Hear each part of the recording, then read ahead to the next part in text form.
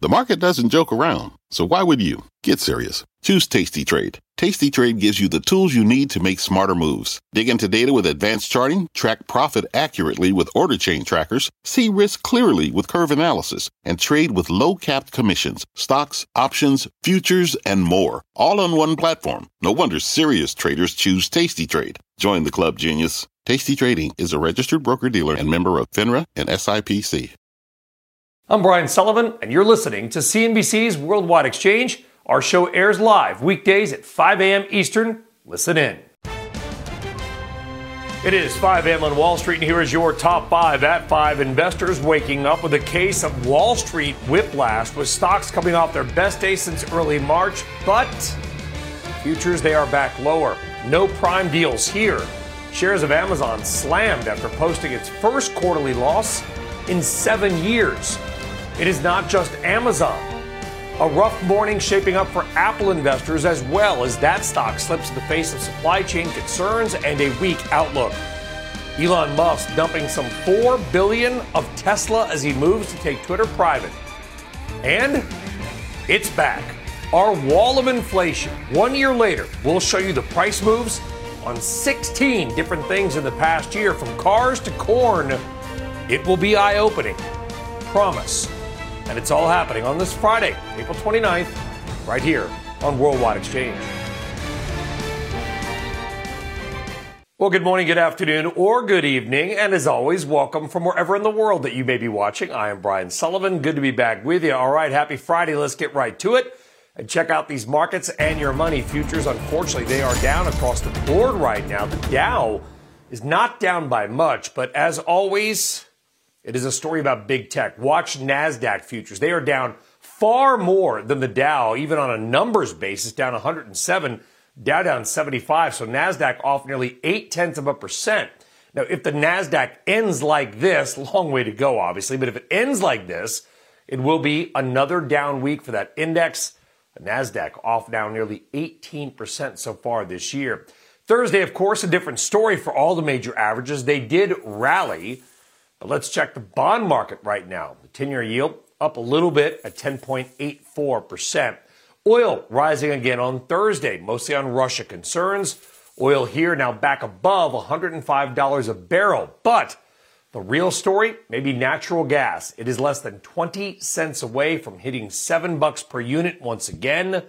It was there briefly a couple of months ago. It fell. It's going back up. If it goes back up, it will keep electricity prices high across much of America. Of course, in many places in America, you're already cranking the air conditioning. Here, not so much. It's 37 degrees in New York. Someday spring will come, but eventually it'll get warm. We'll crank the AC, and those bills are going to go higher. In crypto, Bitcoin's at 29,400 and change. All this, by the way, as the U.S. dollar index continues to soar. The U.S. dollar, kind of its own story we should probably do more on. In the meantime, your big stock story are two of the biggest names in the world, Apple and Amazon. First up, Amazon. It is losing more than 8% right now after posting its first quarterly loss in 7 years and its slowest sales growth rate since 2001. Is the U.S. consumer finally starting to break? A good question. Amazon outlook also coming in well short of estimates. Wow. Then you got Apple, a rosier quarter, topping estimates on nearly every metric. However, a lot of attention is always on Apple's outlook, with supply constraints projected to cost the company as much as $8 billion this quarter. And shares of Apple, they're down 2%. As always, much more on these names all morning, all day long. Of course, right here on CNBC. Well, around the world, you did have a sharp rebound overnight in Asia. Things just getting started in Europe. Let's get more on both. We got Rosanna Lockwood in London, who's giving us a lot of green on a screen, and we like to see it on a Friday, Rosanna. Thanks for a little good news. You are most welcome, Brian. Yeah, anything I can do to help prop up those markets in my green jacket this morning. There is a lot of green out there. As you can see, you've got the CAC Gehandt and the DAX in Germany moving up in stunning lockstep. Both have been up by around 1 3/10 so far this session. Meantime, here in the UK, minor exposed stocks, they're doing a bit better. So you've got the FTSE up by around 3/10, but it is still a laggard of the session. It's not up by that much. What we've inherited here is this strong lead from Asia, which I know you're going to focus on. But those tech moves were quite something, and that has really fed into the tech story as well this morning. That we can't say it's all to do with Asia. There's been independent tech stories, especially from Dutch tech stocks that have done particularly well. The broader Euro Stoxx 600 is up, but it is not up as much as one would hope by the whole month of April. Of course, this is the last trading day of the month of April, so we are glad to see a bit of positivity out there. But overall, it's not been a great month here, as I know it hasn't been for you guys stateside. We're still dealing with a lot of those macro factors as well. Rosanna Lockwood, thank you very much. We appreciate that. Some green on the screen over there. What about the Asian markets? Get to Sherry Kang, who's in our Hong Kong bureau as well. Sherry, what's happening in Asia? So a couple of factors firing up at Chinese stocks and technology names, especially here in Hong Kong. So Beijing, once again, promising to step up its policy support. That's coming out of the Politburo meeting. So overall mood is pretty good. Shanghai Composite ending the day higher by 2.4%. And then we've got China and U.S. regulators reportedly close to getting to a resolution when it comes to auditing the U.S.-listed Chinese companies. So that actually improved the sentiment as well. But take a look at what happened with the Hong Kong stocks. The Hang Seng Index pushing higher by 4% in this remarkable rally at the end of the morning session. And that's not even the biggest action. The Hang Seng Tech Index rallying 10% higher. That perhaps a piece coming from SCMP this morning, suggesting that China might be ending its technology sector regulatory crackdown in order to give that technology sector a bigger role in boosting a slowing economy. That could actually be another factor helping out the stock. So we don't see that every day. 10% gains when it comes to technology sector in Hong Kong. Alibaba up 15% and Tencent up 11%. Brian? All right, Sherry Kang in Hong Kong. Thank you very much. All right, let's now get back stateside. Despite yesterday's gains, it has still been a rough month. What's new in 2022, right? With one trading day to go this month, the Dow is off 2.2%, the S&P down over 5%. Both are on track for 3 losses in the past 4 months. But big tech, that has been the big story. It's doing even worse. The NASDAQ losing investors nearly 10% of their money this month. That is the worst month since the pandemic and lockdowns hit all the way back in March of 2020. Even worse, and I'm sorry to do this to you folks, happy Friday, the NASDAQ 100 dropping 9.3% this month. If it ends there, unless we get some big rebound today, that would be the worst monthly performance since the heart of the financial crisis back in November of 2008. Think about that. Wow. Let's get some perspective on all this now with Bill Stone. He is Chief Investment Officer at the Glenview Trust Company, a recent article in Forbes as well. Bill, thanks very much. You wrote in Forbes, and I'll summarize, you correct me, that earnings have been pretty good. So for those who didn't read it, to what do you attribute this crazy week 2002 for the equity markets? Well, I think you've got two things going on. So one is, and I think it's a big one, is really the thought that the Fed is going to have to hike so many times that eventually it may break the economy, or maybe that's an overstatement, at least slow it enough that it will eventually show up in earnings. You know, won't probably be this year or right away, but that's I think the concern going through is that there's getting to be less chance of a possible soft landing. I think the second part is, and you're seeing it, you talked about a bunch of the stocks today. Last week was really Netflix kind of cratering a whole, the whole media area, and frankly, kind of continuing to weigh on those very high expected growth stocks. Those have continued to be really I'll say the weakest part of the market. Is there a reason why? Is this not a recession next month, although that negative GDP print certainly spooking a lot of people yesterday. Is there a reason why we're seeing such poor outlooks from companies? Is it inflation? A slowing consumer? I mean, look at Amazon, Bill. Yeah, so I will say the GDP print was a lot worse on the headline than reality. When you look underneath, the consumer continued to spend. And frankly, for the U.S. economy, that's what really matters. So I think, part of what you're seeing, so let's go to Amazon, is you are seeing costs show up for some businesses. Now, Amazon, at least from what I looked at, they spent a lot to expand capacity. That really weighed on at least the e-commerce side of the business. The cloud business was extremely good. If you say, hey, they put money into expanding capacity, eventually that's going to pay off. Yes, short-term, I guess loss for a long-term gain, it'll be all right. But I think you certainly are seeing the cross currents of if you don't have the demand to meet up with the cost increases, it's showing up, right? And that's falling to the bottom line. And Bill, I know, listen, you're out there at the Berkshire Hathaway meeting, obviously we talk about insurance, but a huge consumer company as well, not just candy, but furniture, jewelry, et cetera. I know the data has shown the consumer has been spending. I think, as you'll agree, the worry is, will the consumer keep spending? Exactly. And the balance sheets still look good. And obviously the job market's good. So you would think they would. Now, again, they can get spooked and stop. And again, you're right. That's what the worry is. And maybe you'd argue some of the worry might be, like what we see in Apple is not the current quarter, but are they going to have the supplies? Again, another problem with getting supplies so you can sell them. Yeah, what are you hoping to hear at the Berkshire Hathaway annual meeting? What could be the comforting message from Warren Buffett, Charlie Munger, and 40,000 people all in a convention center there in Omaha? Well, it's always comforting because they always think, talk about the long term, but let's get a little shorter term. So I do think, because you mentioned it, Berkshire is so wide ranging, and I don't think, Buffett and Munger are apt to sugarcoat things, is maybe what they're seeing across their businesses in terms of demand and cost. So I think that's a good one.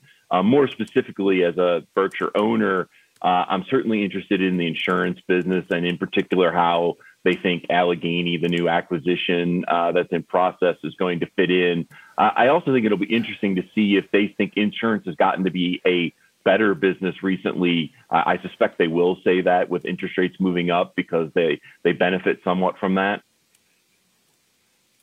Yeah. Well, listen, it's great to be back in person. It's great to have Buffett and Munger back out there in Omaha. Bill, have a great time. It's going to be a very important meeting on a number of levels. Bill Stone, Glenview Trust, thank you very much. I think it's 20th year out there in Omaha. By the way, to another big story and wrapping up what has been a very busy week for Elon Musk. Bertha Coombs was, Bertha, I know it's 5:10 in the morning, so I'm not advocating a Bloody Mary or any kind of alcohol. But if we were an evening show, which maybe someday wouldn't that be great? If we played drinking Elon Musk this week. Yes! It is cocktail hour in Asia, so we could be doing that. I love Exactly. One other reason why I like you. If we played drinking Elon Musk, I'm not sure how the night would go. Yeah, well, it's like he certainly keeps it interesting, right? Good morning to you, Brian. So we've got new disclosures out late last night showing Elon Musk sold roughly $4 billion worth of Tesla shares in the days following his bid to take Twitter private. The bulk of the sales were made Tuesday, according to the filings. The same day, Tesla shares fell some 12%. In response to the filings, Musk taking to what else? Twitter last night to tell his followers no further Tesla sales planned after today. The share sale coming amid a new report from Bloomberg that Musk discussed job cuts and a possible subscription model as a way of monetizing Twitter, telling teams of bankers his track records at Tesla and SpaceX speak for themselves when it comes to generating financial returns. Also, following the possibility of new regulatory headwinds for Musk's purchase of Twitter, some key Senate Democrats, including Senate Commerce Chair Maria Cantwell and Senators Ed Markey and Richard Blumenthal, are suggesting Musk should testify about his plans for Twitter. But Brian, no hearings are scheduled at this time. But that would certainly be a big draw. I can imagine that would be an all-day affair if he were to go before Congress. It would be probably like those Howard Hughes hearings in The Aviator where Congress was cocky and Hughes just decimated them. If I was Congress, I'd be very careful about putting Musk in front of them. I think we know who might get the better. Bertha Coombs, thank you very much. All right, we are just getting going on a Friday. When we come back, it is not just Apple and Amazon disappointing investors. Another company in hot water as well. We're going to break out the name next. There's your chart. Who is it? I actually don't know, so I'll find out with you. Plus, why shares of Donald Trump, remember him? Why his social SPAC is spiking this morning. Later on, much more on Tech's Wild Week and where Jefferies think you should be putting your money right now. Stick around.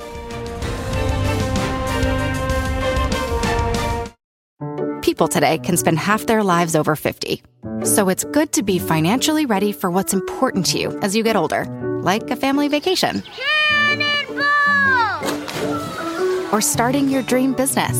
Welcome to Connie's Coffee. How may I help you? AARP's trusted financial tools can help you plan for whatever your future holds.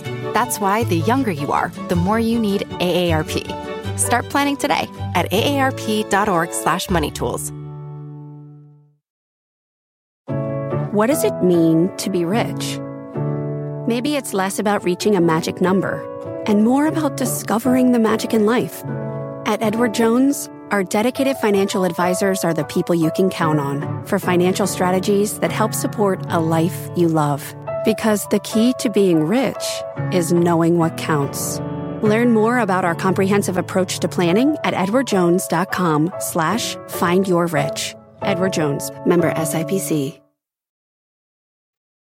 All right, welcome back. Time now for some Friday big money movers. Here we go. Stock number one is Roku. First quarter earnings beating forecasts. Active accounts rising 14%, just over 61 million. Streaming hours, by the way, also jumped revenue guidance for the quarter. But that guidance coming in, though, slightly below what everybody expected. Roku a little higher right now, but kind of cold comfort for all you shareholders. Roku stock, in what has arguably been a very tough year for anything related to streaming, is down about 60%. 60%. Ouch. Stock number two, that is your mystery chart, and that is Intel. Sales falling in the first quarter, missing forecasts. They say the consumer demand for lower-end computers was particularly slow, and even worse, Intel expects the global chip shortage to stretch into 2024. That stock today could wipe out all of yesterday's gains, down nearly 3%. By the way, Intel CEO Pat Gelsinger will be on Tech Check today. That's at 11 a.m. Eastern Time. And finally, Digital World Acquisition Corp. If you might have heard that name, it's because this is the SPAC behind Truth Social, former President Trump's social media platform. Shares soaring after Trump posted a message for the first time in months, suggesting he may start to become more active on the app. Trump posting, quote, "I'm back, Covfefe," with a photo of himself at Mar-a-Lago in Florida. Of course, Covfefe was a late-night mysterious Twitter typo that grew into a meme of its own. All right, on deck, go grab yourself another cup of Covfefe and forget government numbers, because our wall of inflation returns with the real price hikes for nearly everything. Plus, a worldwide exchange exclusive with the former head of the Attorney General's antitrust office, Makan Delrahim, his take on Twitter, Musk, Disney versus DeSantis, and much more in an interview you can't miss. That's live when Worldwide Exchange returns. People today can spend half their lives over 50. So it's good to be financially ready for what's important to you as you get older, like a family vacation. Or or starting your dream business. Welcome to Connie's Coffee. How may I help you? AARP's trusted financial tools can help you plan for whatever your future holds. That's why the younger you are, the more you need AARP. Start planning today at aarp.org/moneytools. This podcast is supported by FedEx. Dear small and medium businesses, no one wants happy customers more than you do. So you need a business partner just like you. Like FedEx, who understands your passion for serving your customers because they have the same commitment towards you.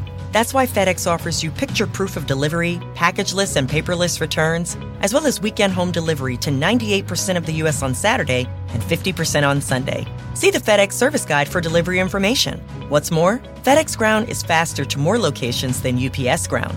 Trust FedEx for timely deliveries. See what FedEx can do for your business. Absolutely, positively FedEx. Now to something you're only going to see right here on Worldwide Exchange, what we are calling our wall of inflation, taking a look at 16 different data and price points to see where things stand right now. Remember, we first brought this to you 1 year ago when prices and inflation were beginning to rise for nearly everything. We did it again in October to highlight the moves over the past 6 months, and now, 1 year later, we're bringing it back to check on these critical numbers and how they have changed over the past 12 months. Now, keep in mind, most of the commodity items that we're going to show you, like grains and metals, they're being priced off the futures contracts you see here on CNBC. So let's go. Here are the 1 year price changes. Okay, let's start with oil. You know that. Oil up 62% in a year. Even more for natural gas. More than doubling over 12 months, up 152%. That oil move has gasoline prices up 68% year over year. Speaking of driving, if you've unfortunately had to buy a car in the last year, a used one, you know those prices are out of control. The Manheim Auto Price Index shows used car prices up 16%. What about housing? Well, existing home sales and prices, they're up as well from last March, with the National Association of Realtors reporting a 6% jump on average across America for the sale of a home. On the supply chain side, it is still a very tight and very expensive market, with shipping container costs from China to the U.S. West Coast ports like L.A. up 77% year over year, according to Alphaliner. I will note they have actually come down a bit in the past couple of months, but over the year, up 77%. For commodities, most are a similar story, with a little bit of easing in some. Lumber has actually dropped, down 25% from 1 year ago. Steel, similar story, off 9%. Copper, also down a little year over year, as is palladium. But that's it for the decliners. Do you want an electric vehicle battery? If you do, you're probably going to need nickel, and that has nearly doubled. Of course, Russia, a major producer, and prices are surging. Now let's talk about something you can eat, food. Because if you've been to, the store lately, none of this will come as a surprise, but we're going to show you anyway. Year-over-year price gains for these commodities. You got live cattle futures up 16%. Beef up. Corn, it's at a 10-year high. Corn futures up 24%. Wheat, greatly impacted by the war in Ukraine. They're a major producer. Wheat prices up 49%. Not any better for probably what you're drinking now. Coffee up 48%. And to sweeten that up, you might need some sugar. And that is up as well, 6% year over year. Wow. So there you go. Round 3 of our wall of inflation, 1 year after the first. And there is a little good news. As you can see, a few things, lumber, steel, some of the metals, they have come down in price year over year. But overall, nearly everything else is still up in price, some by a lot. Although it is important to say, like I said, shipping containers and used cars, they've actually started to see some prices begin to roll over just a touch in the past few months. So we're going to bring you this again 3 months from today and see how things have changed in that time. The wall of inflation, only here on Worldwide Exchange. All right, straight ahead, Airbnb taking work from home to a new level. And the Labor Department pushing back on plans to introduce crypto into 401k accounts. Wow. As we head to break a programming note tomorrow, yes, Saturday, tune to CNBC.com for Berkshire Hathaway's annual shareholder meeting. Warren Buffett and Charlie Munger back again. And they will answer shareholder questions for 5 hours in an event that will be live streamed only on CNBC.com. The day's events kick off at 9:45 a.m. Eastern Time. CNBC.com/Buffett. And speaking of finance, in April we are celebrating Financial Literacy Month and featuring some of our CNBC contributors and friends. Here is Joe Terranova on how financial literacy positively impacts Wall Street and the markets. Financial literacy has a positive impact on Wall Street. It creates market efficiency, provides liquidity, and without question, it creates strong demand for investable assets, both traditional and non-traditional. It creates an awareness for leverage and risk, and an investor that better understands risk and leverage within the markets is a more successful investor.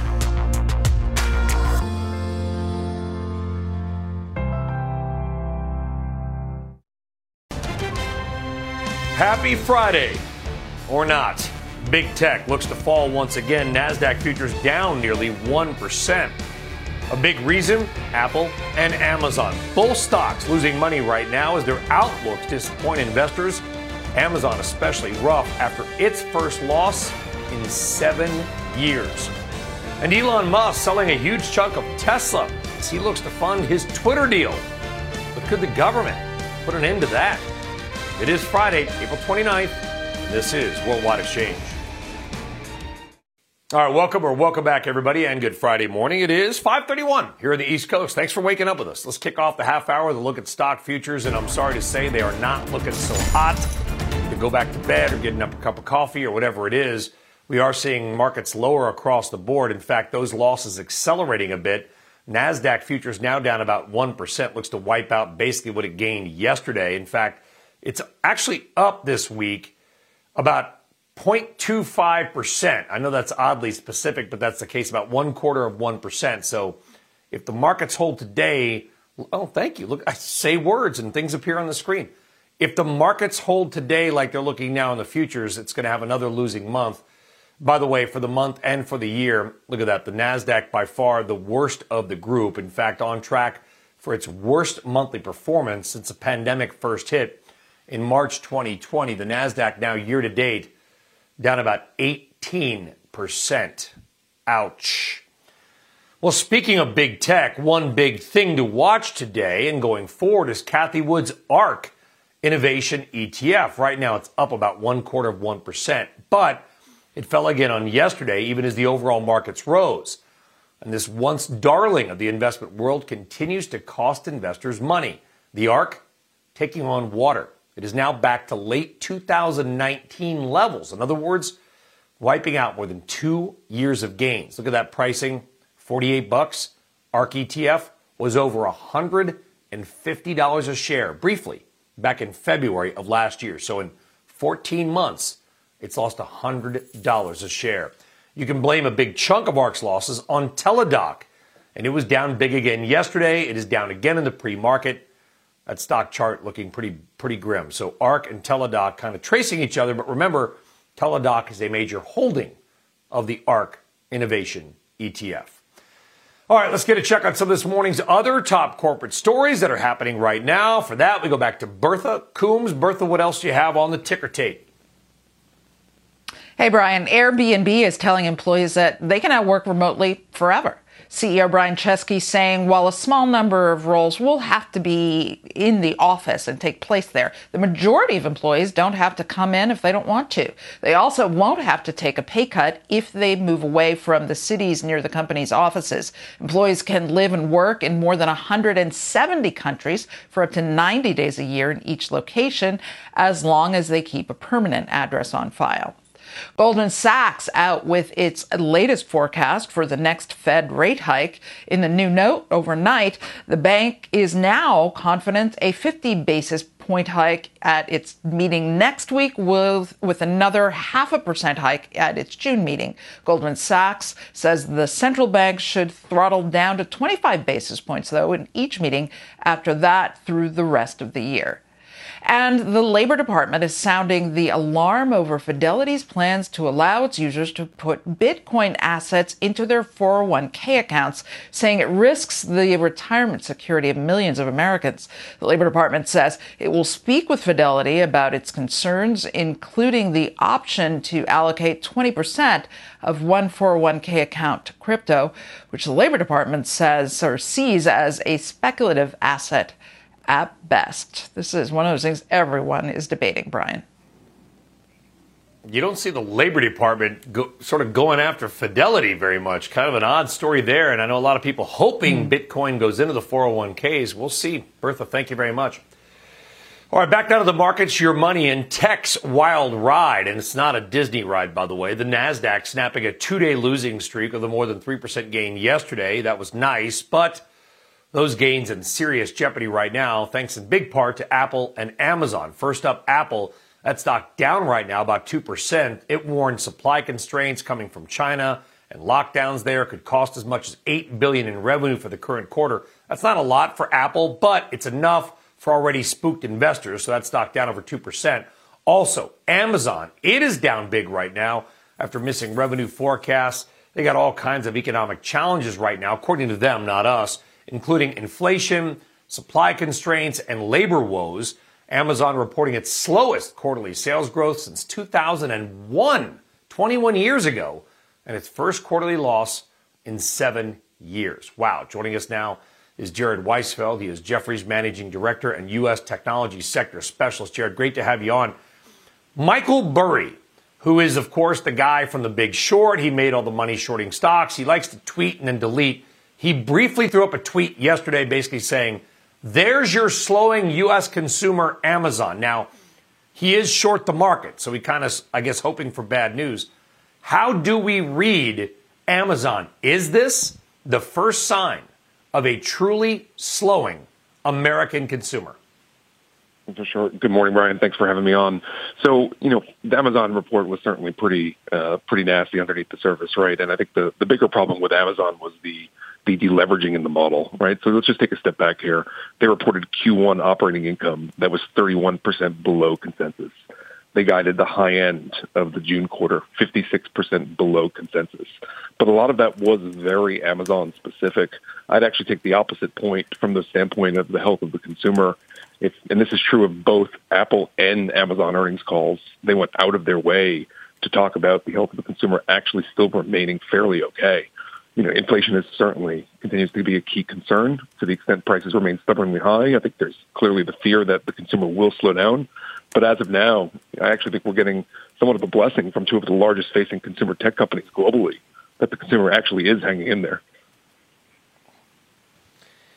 Yeah, but I guess, Jared, hanging in there is good, but it's not as good as the consumer is growing, the consumer is spending more.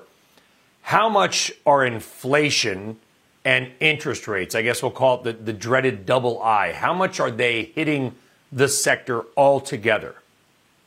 For sure. So let's take a step back, right? I mean, to your point, interest rates are moving higher. The 10-year yield is approaching 3%. That's a significant move considering yields were about 1.5% to start the year. The Fed's pursuing hawkish monetary policy to combat inflationary pressures, slowing global growth. It's impacted tech disproportionately, as you just mentioned earlier, right? NASDAQ's the worst subsector year to date, given concerns on the impact of consumers, slowing IT budgets, and a lot of these work-from-home COVID beneficiaries reverting. But I would certainly just caution reading Amazon as a proxy for the health of the consumer. Remember here, the world is reopening. And if you look at e-commerce as a percentage of retail spend, that's going to be slowing as people, are no longer stuck in their homes. And don't forget also, the competitive landscape is certainly more intense than it was 2 to 3 years ago. I think a lot of, tech investors sometimes forget that there's competition is heating up. You look at a lot of the omni-channel competitive landscape, right, with Walmart and Target. They're not backing down. They're investing heavily in their online digital ecosystem. So, I actually think Apple's probably a better proxy, right? When you come here, you look at Apple's revenues growing 9% year on year against the 50% comp. for a very high-end smartphone. I think that's a better proxy for the health of the consumer. Yeah, so what's key to you going forward, Jared? Obviously, this was a huge week. It was the first week, I think, in a long time or ever that all the biggest names came out in the same week. So now it's over. We know. All right, what's your next big data point? What are you watching for, either from companies, from markets, technical levels? We're kind of going into a vacuum. We got the Fed next week. That's kind of a big deal. What are you watching most closely going forward? Going forward, I think the question will continue to remain sort of the health of the consumer and how do we think about potentially moderating inflation prints over the next 2 to 3 months. To your point, we've got the Fed next week. We had a more benign CPI print a few weeks ago, and the CPI comps are getting really, really difficult here, right? If you think about how inflation stepped up last year, the comps are going to start to get pretty difficult, and the Fed does that, right? So does that act as somewhat of a silver lining here? I think the other thing to think about for tech here is, the market has come in considerably. Valuations across all of tech, that's a comment across MFANG, semiconductors, software. They've really come into fairly reasonable levels, right? MFANG as a group is trading at about 11 to 12 times forward EBITDA. Google is trading at a S&P multiple. And the one thing that's also important to note, while there's been a ton of selling pressure as the rotation continues out of tech, the one group that's not selling is private equity. We've had $50 billion of software M&A in just the last few months. So I think that private equity put is very much alive and well, and certainly something to keep note of. Yeah. A very good point, Jared, on the deal front, and a little bit of optimism there from Jared Weisfeld of Jefferies. Jared, we really appreciate you coming on early on a Friday. Have a great day. Thank you very much. All right, we are not done yet, folks. In fact, on deck, an interview you cannot miss. Former DOJ antitrust head Makan Delrahim will be our special guest with why tech and media investors, all of you out there, should be focused on what is happening in the political world right now. And as we head to break, a couple of other key money headlines happening now. U.S. Steel looking strong, posting record profits on rising prices and improving demand. Also, Western Digital topping the street, offering upbeat guidance. WDC trading up, but somebody called a sheriff or Little John. Robinhood shares down yet again, off double digits. Well, actually, it's reporting a 43% drop in quarterly revenues and fewer active users as retail trading loses steam. That stock down 11% right now. It is below $9 a share. Wow. We are back right after this. All right, welcome back. Got a very busy world in the world, I guess I should say, of technology and media happening right now. First up, new disclosures late last night showing that Elon Musk sold roughly nearly $4 billion worth of Tesla shares in the days leading up to and following his bid to take Twitter private. The bulk of the sales were made Tuesday. That, according to filings, that was the same day Tesla shares fell some 12%. That's probably why they fell. On the media side, reports this morning that Disney is pushing back against Florida's regulatory offensive behind closed doors. The Washington Post reporting lobbyists for the company are working with Ron DeSantis' office to find a solution that would allow the governor to save some face, while in reality doing nothing to impact Disney's operations in the state. Your next guest is one of the most powerful corporate attorneys in America right now. He's got a lot of experience in dealing with companies and governments. Makan Delrahim is a former assistant attorney general for the Department of Justice, also served as chief counsel of the Senate Judiciary Committee, and is now a partner at the law firm of Latham and Watkins. Honored to have Makan join us now, getting up early. Makan, we really appreciate it. We got a lot of CEOs that watch CNBC and this show in particular getting up early. If you were advising Bob Chapek and Disney and Ron DeSantis, you put them in a room together, and maybe you have, what's your advice on how to navigate not only their specific situation, but this incredibly politicized world where every comment by a CEO or a politician is scrutinized by people like us over and over and over? Well, good morning, Brian, and it's great to be with you again. That's a tough call. It's a world that, look, Disney is just one of the great American companies, an incredible brand with just some of the best intellectual property there is in the world. As a father of 3 young children, I'm a big fan, and things like Disney Plus and Thinking about vacation Disney cruises is an almost must-have for us. I think that's, the saga that Disney is dealing with is just a great lesson for how corporations today in this environment, almost everything, whether you're in an industry where it's highly regulated or you rely on the government, whether it's, for tax rebates or for intellectual property laws, how important it is to make sure that your actions are considered, and the counter political actions in today's heated environment is also considered in what they do. There's a lot of discussions about multiple stakeholders for corporations, but one, I think important stakeholder that corporations shouldn't forget is the shareholder as well. Yeah, and I think that's a very interesting point, an important one too, Macon. I mean, you go back, and earlier in the program, I referenced Howard Hughes, sort of tongue-in-cheek, and his famous hearings on antitrust and airlines. Obviously, Leonardo DiCaprio, people may not know the story, but maybe they remember the movie The Aviator. And that was really kind of like the last time we saw this level of almost personal battle between a major company and major government, in this case, the governor of Florida. Is there a winner here, or is it ultimately whatever happens, kind of both sides losing, both fighters ending on the mat? Well, you have, we're in an environment where a lot of folks are living by social media. You're having pushback. Members of Congress are not really at times interested in finding solutions to problems, but really reacting to the Twitter mob. It's my hope that antitrust doesn't get into that world where actions are taken based on popularity by a certain, vocal minority on Twitter, as opposed to what's good for the economy and what's good for law enforcement. But that is where we're headed. And, it's a political environment. There's no question. Governor DeSantis, by definition, is a political actor here. Disney has had to live by with the benefits of government action, as well as some of the problems with it. But I think it's good for both of them.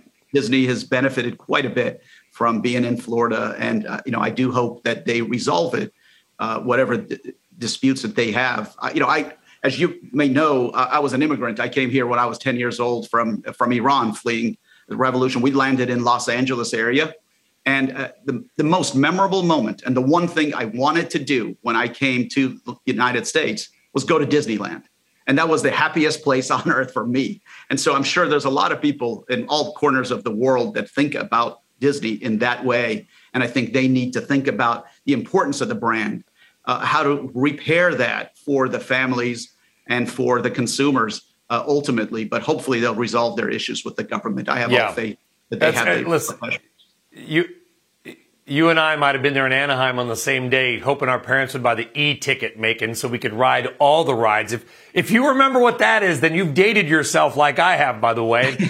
Don't politicize amusement parks, I guess. I want to go to antitrust, okay? This is not really antitrust, but there were reports at the Federal Trade Commission maybe reviewing Elon Musk's purchase of Twitter stock as he's publicly sort of talking about it, and now obviously may win the company. How do you see the current administration's antitrust approach now, and do you think it will maybe impact Musk's Twitter deal? Well, I think the administration's antitrust approach is something where, we are in a brave new world of antitrust. There's a lot of uncertainty. There's agency actions on, seeking document requests that have no bearing to the competitive forces of a particular transaction. They're done for delay. Sometimes they're done for, whatever reason. I just bring, an example of Amazon and MGM, which I wasn't involved with in either the government or the private sector, but that probably took longer than it needed to take, given just the natural overlap. I've heard the calls, and recently one of the think tanks that, doesn't seem to like a lot of mergers just called on the government to use antitrust forces as well as communications authorities to block, Mr. Musk's acquisition of Twitter. And just on its face, I do not see a lot of overlap. And I think the government will bear a heavy burden to explain if that's a type of deal that takes a review that takes too long. Now, what was reported yesterday, and I don't know much about the facts of it, might deal with technicalities of sometimes, you have to make certain filings and trip wires. In fact, Jay Clayton, former chairman of the SEC, and I got together and proposed some reforms in that area so that unwitting, merger participants and investors are not tripped by some of these antiquated rules. And we'll see what happens with the agencies with some of those reforms. But that might be what I think some of the news reports are referring to. You think the deal gets done ultimately? Well, I don't know about the contours of, the tender offer and all of that. But as from an antitrust standpoint, I really don't see what the overlap or the competitive concern here could be in any way. And I've heard, some members of Congress also calling on the antitrust authorities. I think it would be a real shame. And I think it would be, unless they articulate some kind of a theory that is credible.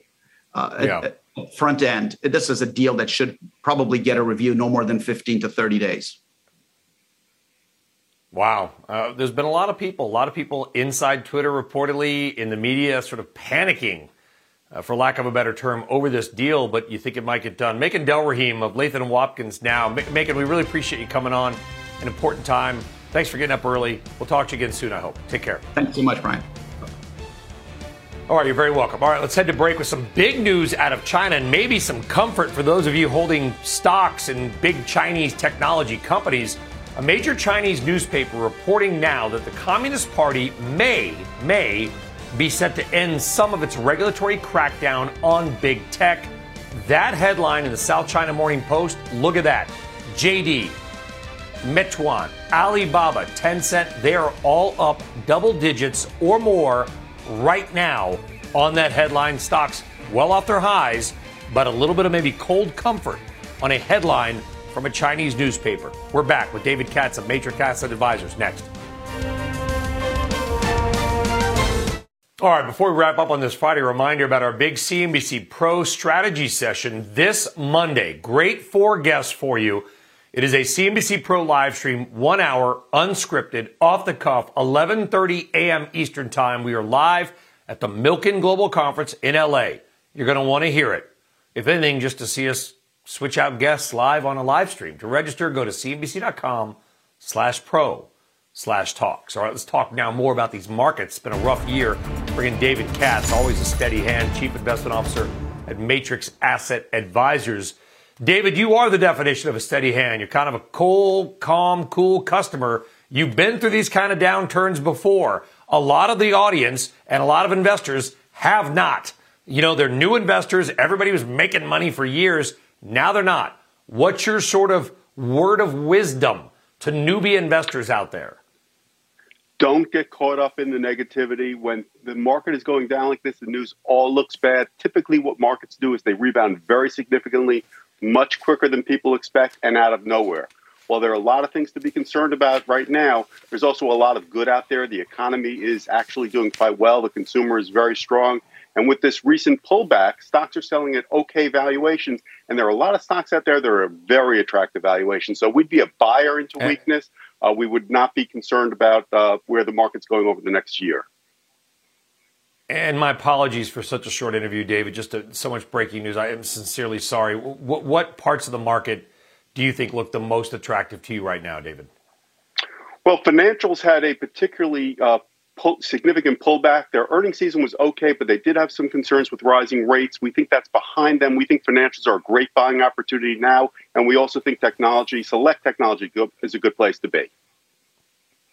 David, would you agree to come back for us and have a much long... Yeah, come back soon, have a much longer interview. Our apologies. David Katz, thank you very much. Appreciate it. Have a great weekend, folks. We'll see you Monday live from the Milken Global Conference. Squawk and the gang picking it up next. Have a great weekend. You've been listening to CNBC's Worldwide Exchange. You can always catch us live weekdays at 5 a.m. Eastern, only on CNBC. This podcast is supported by FedEx. Dear small and medium businesses, no one wants happy customers more than you do. So you need a business partner just like you.